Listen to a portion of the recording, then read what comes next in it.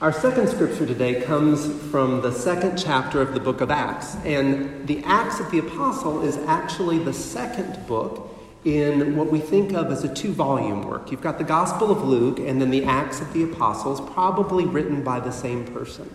And in the Gospel of Luke, we hear Luke's community tell their experience of Jesus Christ. And then in the Acts of the Apostle, we hear that community tell their experience of the Spirit of Christ alive in them. And at the center of this two-volume work is resurrection and Pentecost. And this story, this glimpse of this community, comes right after Pentecost. Listen up. They devoted themselves to the apostles' teaching and to fellowship, to the breaking of bread and to prayer. Everyone was filled with awe at the many wonders and signs performed by the apostles. All the believers were together, and they owned everything in common. They sold property and possessions to give to anyone who had need. Every day they continued to meet together in the temple courts. They broke bread in their homes and ate together with glad and sincere hearts, praising God and enjoying the favor of all the people. And God added to their number daily those who were being saved. We celebrate the written word of Scripture. We celebrate the living word, Christ among us. Please pray with me. Holy God, may you fill us with your word in this hour that we might go forth and embody your shelter and your nurture and your community to bless all the children of God. Amen. So as I get started, I need to warn you. I'm about to get all teleological on you. Now, to be clear, I did not say I'm going to get theological because I am wont to do that sometimes. But I'm about to get all teleological on you. There is a $5 word, if ever there was one. Teleological is a particular way of thinking about the world and how we live in it. Teleological is a word that describes one of the ways, just one, that we can order and shape our lives together. One of the ways that we can look at the world we live in, the challenges we face, and decide how we will live our lives today. Now, there are a number of ways that we could order our lives together. We can order our lives by rules. Do this, don't do that. That offers some clarity. You know where you stand. But we also know that life is wild and woolly, and you just can't come up with a rule for everything. We can order our lives by the values that we hold.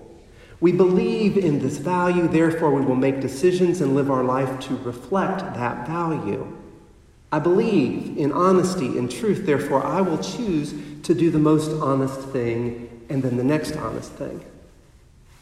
A teleological approach invites us to order our lives based on our goals or the ends that we want to achieve. In Greek, the telos, the goal, the end, hence teleological. This is our goal, this is our end that we want to achieve, so how shall we live now to make it so?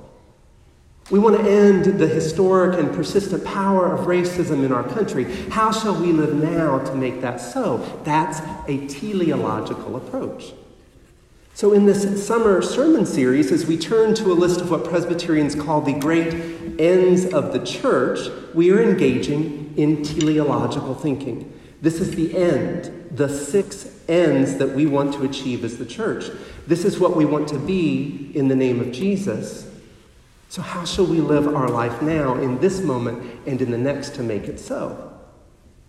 And today we're turning to the second great end of the church, the shelter and nurture and spiritual fellowship of the children of God. Our end, our goal, is that the church offer to the world, to the children of God, shelter and nurture and fellowship or community, or I might say our goal is that the church offer to the world, which is everybody, a place in the world. If that's our goal, our telos, we want to offer everyone a place in the world in the name of Jesus, then how shall we live our life now? How shall we live to make it so? And so we come to this morning's scripture, which is a story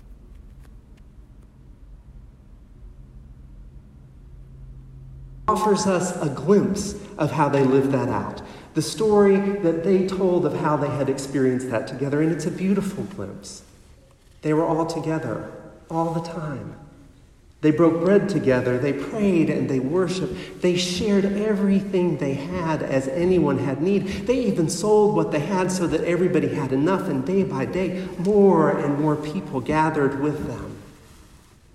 It's a glimpse of the shelter and nurturing community that they created together, but she'd also noticed that this beautiful glimpse comes to us out of a less than beautiful world of dislocation, disorientation, and loss. The world of the early church, the world all around them, was this world of dislocation and disorientation. And if we zoom out even further, we can really say that about the whole of Scripture. The whole of the Bible tells us of a world of dislocation, disorientation, and loss. Just think about it. The first story is the story of Adam and Eve being dislocated from the garden. Abraham and Sarah migrate from their home in the land of Ur to a far-off land promised but utterly unknown to them. Their descendants, the 12 tribes, ultimately find themselves displaced by famine and then enslaved in Egypt, and then they escape Egypt. They migrate again and wander in the wilderness for years and years and years. And even for the brief time that these tribes form a kingdom, or two kingdoms actually, they are but one or two tiny kingdoms among many kingdoms at a geographic crossroads where empire after empire sweeps through and conquers. Eventually, the northern kingdom is conquered and the people are dispersed throughout the world.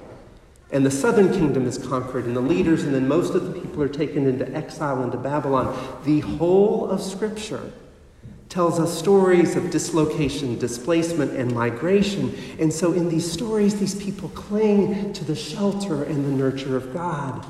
Like in this morning's psalm, the people wander in a wasteland and God brings them to a city where they can settle. The people who are oppressed and brought low, they cry out, and God raises up the needy. This is true in this New Testament text too. The early Christian community lives in their world of dislocation and loss. The Jesus movement has lost Jesus. And in the Roman-occupied world of the first century Palestine, when the Gospels were written, the Jewish temple has been razed to the ground, all the familiar markers wiped away, and this tiny offshoot Jesus movement staggers out into the Gentile world. And so as we zoom back in on this moment in Acts, out of their world of dislocation, disorientation, and loss, they are giving us a glimpse of the shelter, nurture, and community that they have formed and found together in those days just after resurrection, just after Pentecost. They devoted themselves to fellowship, to the breaking of bread, and to prayer. They were all together and owned everything in common. They sold their possessions as anyone had need so that everyone had enough. Day by day, they broke bread and ate together with glad and sincere hearts. It's almost too good to be true. And here's the thing. I don't know if it happened exactly like that. It is almost too good to be true. And if it did happen for a moment, I don't know that it lasted very long. Now, don't get me wrong, there is some memory reflected here.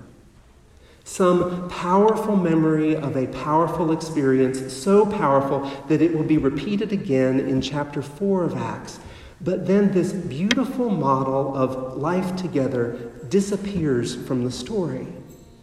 It disintegrates really into the disagreements and division of the various Christianities that emerged in those early days. But even so, they kept telling this story. They clung to it. This story, this glimpse, is part memory and part hope. Do you remember? Do you remember this is who we once were? Oh. And this is who we still hope to be. This story told again and again from their day all the way up to ours just now, right here, is in one sense teleological. This is who we hope to be, the shelter and nurture, the community, the place in the world that we hope to embody in Jesus Christ, in the risen Christ, one of the ends, the goals of their church and of ours. So let's notice a few things about this place in the world that they remembered together and that they longed for. First, the place in the world that they describe here is primarily located in community, in relationships of mutuality that affirm and sustain the humanity of all people. They break bread and eat together. Everyone has a place at the table. Everyone shares what they have. Everyone has enough. The place in the world described here is not confined to any one patch of land. It thrives and it grows and it expands in human relationship and in a deep and abiding sense of belonging. Second, this place in the world is explicitly about actual bodily shelter and nature. In the description of their life together, shelter and nature are not metaphor. They are real. We are talking about the actual sharing of actual food, an actual roof over people's heads, actual relief from poverty, and actual enough for everyone. Third, the shelter, nature, and community described here require the relinquishment and the sharing of resources. And here's where this beautiful little text gets scary. I remember back in Birmingham, we were talking about this text and looking at it at a Bible study after our Wednesday night supper. And as our pastor, Eugenia Gamble, read the story and we talked about it, one of the elders in the church, Wallace McCroy, raised his hand and he said, "Well, Eugenia, these people, they sound like a bunch of communists." And Eugenia said, "Well, they might not have used that word, Wallace, but they just might have been." This text says that those who have sell what they have and give to those who have not. Those with power and privilege let go of it, relinquish it, like a reparation, so that everyone will have enough. Fourth, the shelter, nurturing community described here is defined by human need. It's not defined or prescribed top-down by what the haves have and are willing to give, or by what we think we can allocate. They hold all things in common and they share on the basis of who needs what. Everyone shares everything with everybody as anyone has need. And fifth, this experience of shelter, nurture, and community is expansive and contagious. There's something so winsome about what they're living, about how they're shaping their life together, that people want to join in with glad and grateful hearts.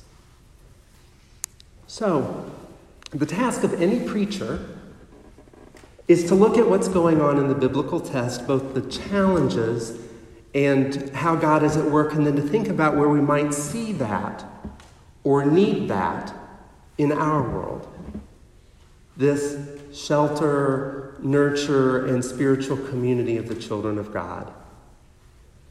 I thought about how we experience this here, of how this congregation honors and cares for its children, its seniors, of our experiences of the Rest Shelter. And I could talk about that for a while. Or I thought about how I have experienced shelter here, in my bones. Jeff and I arrived here in 2005 when I started seminary in a denomination that said they would not ordain me. And we found here in you shelter, nurture, and spiritual community. Oh, I could talk about that.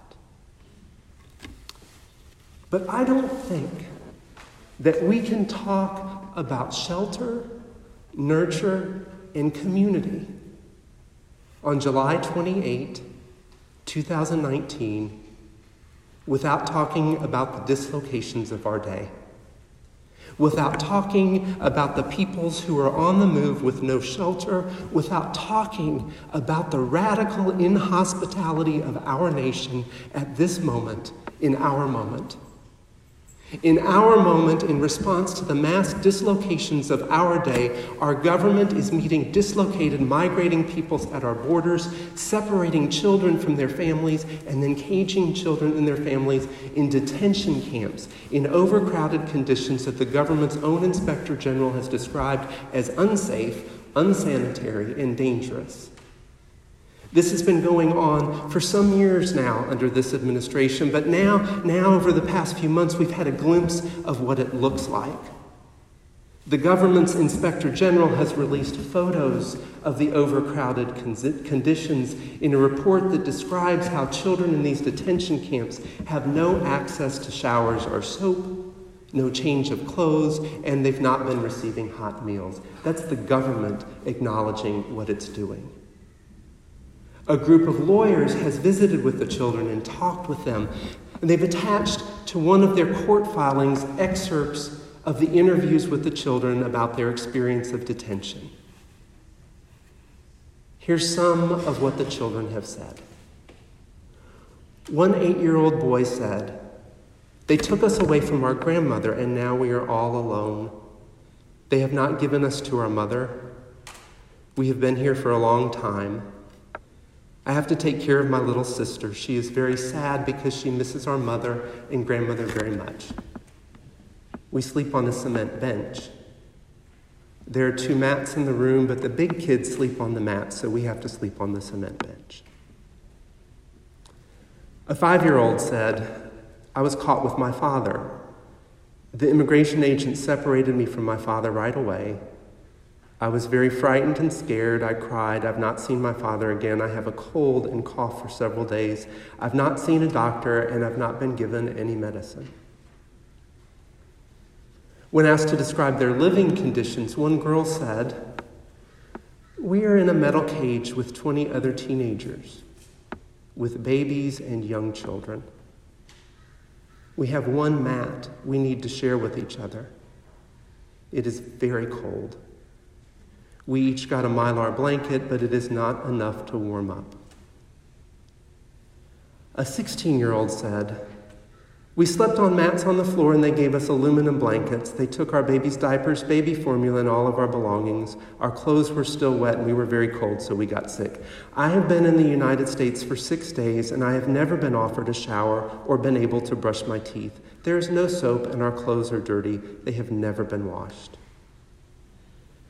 And because children have been separated from their families, often children are taking care of children whom they may not have known before. A 15-year-old girl described it like this: "I started taking care of," and they've deleted the name of a 5-year-old, "in the ice box." That's what they call the place because they keep it so cold. "I started taking care of this young child after they separated her from her father. I did not know either of them before that. She was very upset. The workers did nothing to try to comfort her. I tried to comfort her, and she's been with me ever since. This child sleeps on a mat with me on the concrete floor. We spend all day, every day in that room. There are no activities, only crying." So we're here today talking about shelter, nurture, and the spiritual community of the children of God. We can't not talk about this.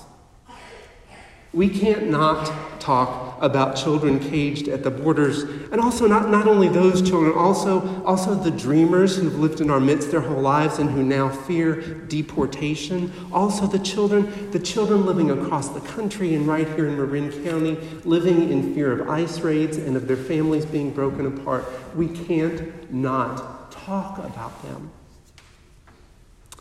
So I want to invite you if you want to imagine one of these children, anyone that you've heard about, anyone that you've seen, and for a moment, I invite you to take their hand.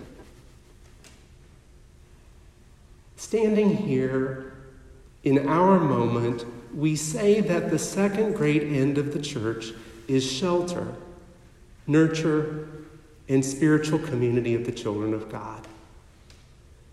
A place in the world nurtured in community. Relationships of mutuality that affirm and sustain the humanity of all people. Real food, real shelter. The relinquishing of what we have so that every child has enough shelter and nurture that meet the human needs of all the children of God. How shall we live?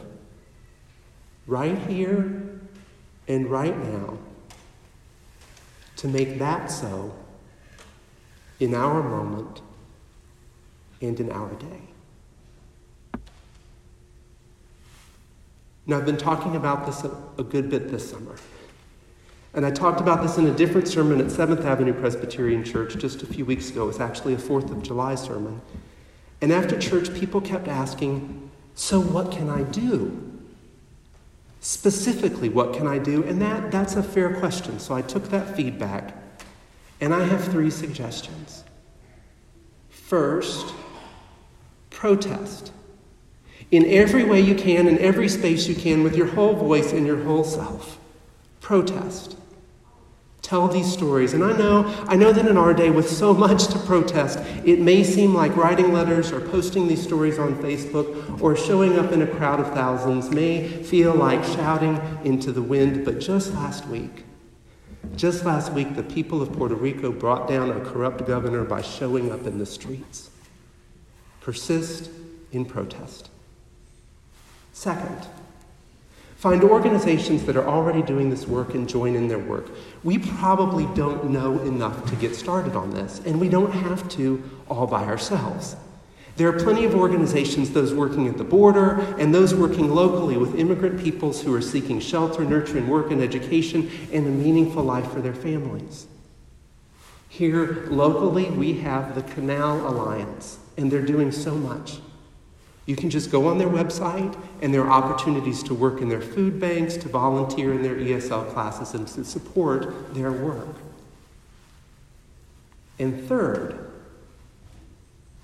we can give of our resources.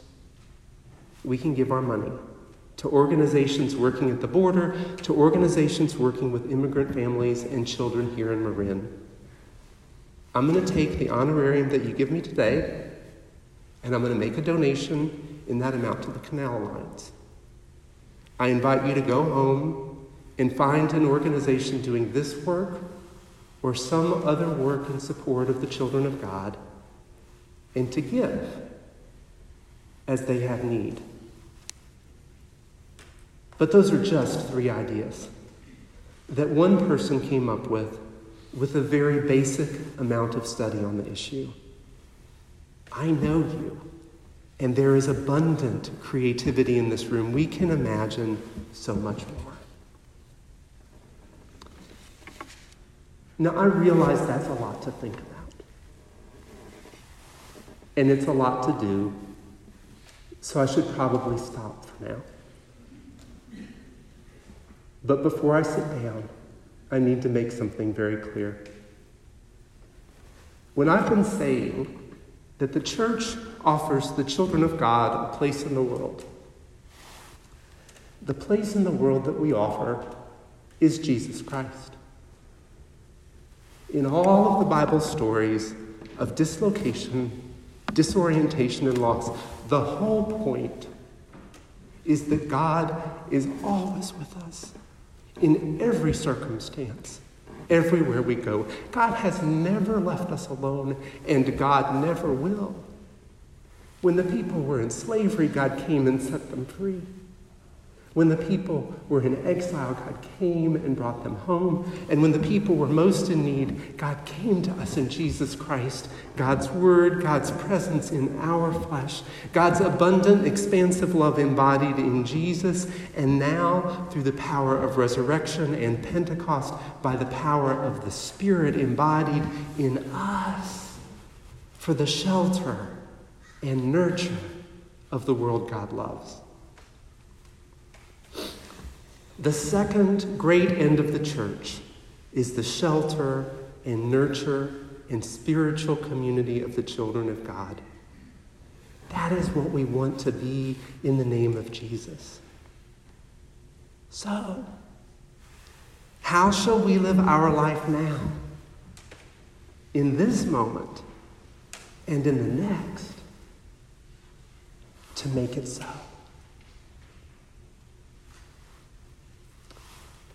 So friends, let's join our voices together as we think about that question and sing hymn number 306, Blessed Be the Tie That Binds, verses 1 through 3.